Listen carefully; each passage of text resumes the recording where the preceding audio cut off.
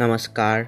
आज मैं वेदाव्रत वर्मा श्रीमद् भगवद गीता के छठी अध्याय यानी आत्म संयम योग के छठी तथा 7वीं श्लोक प्रस्तुत करने जा रहा हूँ।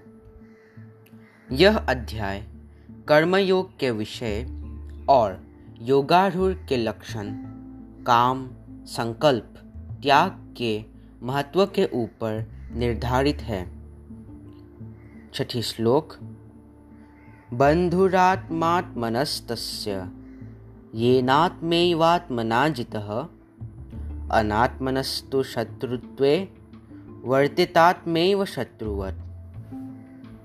अर्थात जिस जीवात्मा द्वारा मन और इंद्रियों सहित शरीर जीता हुआ है, उस जीवात्मा का तो वह आप ही मित्र है, और जिसके द्वारा मन तथा इंद्रियों सहित शरीर नहीं जीता गया है, उसके लिए वह आप ही शत्रु है और शत्रु के सदृश शत्रुता में बरतता है।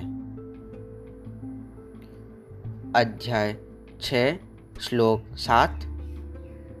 जितात्मनः प्रशान्तस्य परमात्मा समाहितः शीतोष्ण सुखदुःखेषु तथा मानापमानयोः।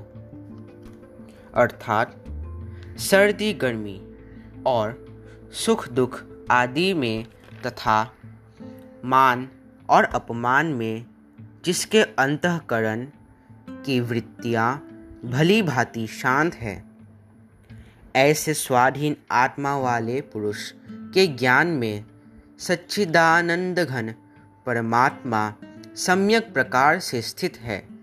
अर्थात उसके ज्ञान में परमात्मा के सिवा अन्य कुछ है ही नहीं। धन्यवाद।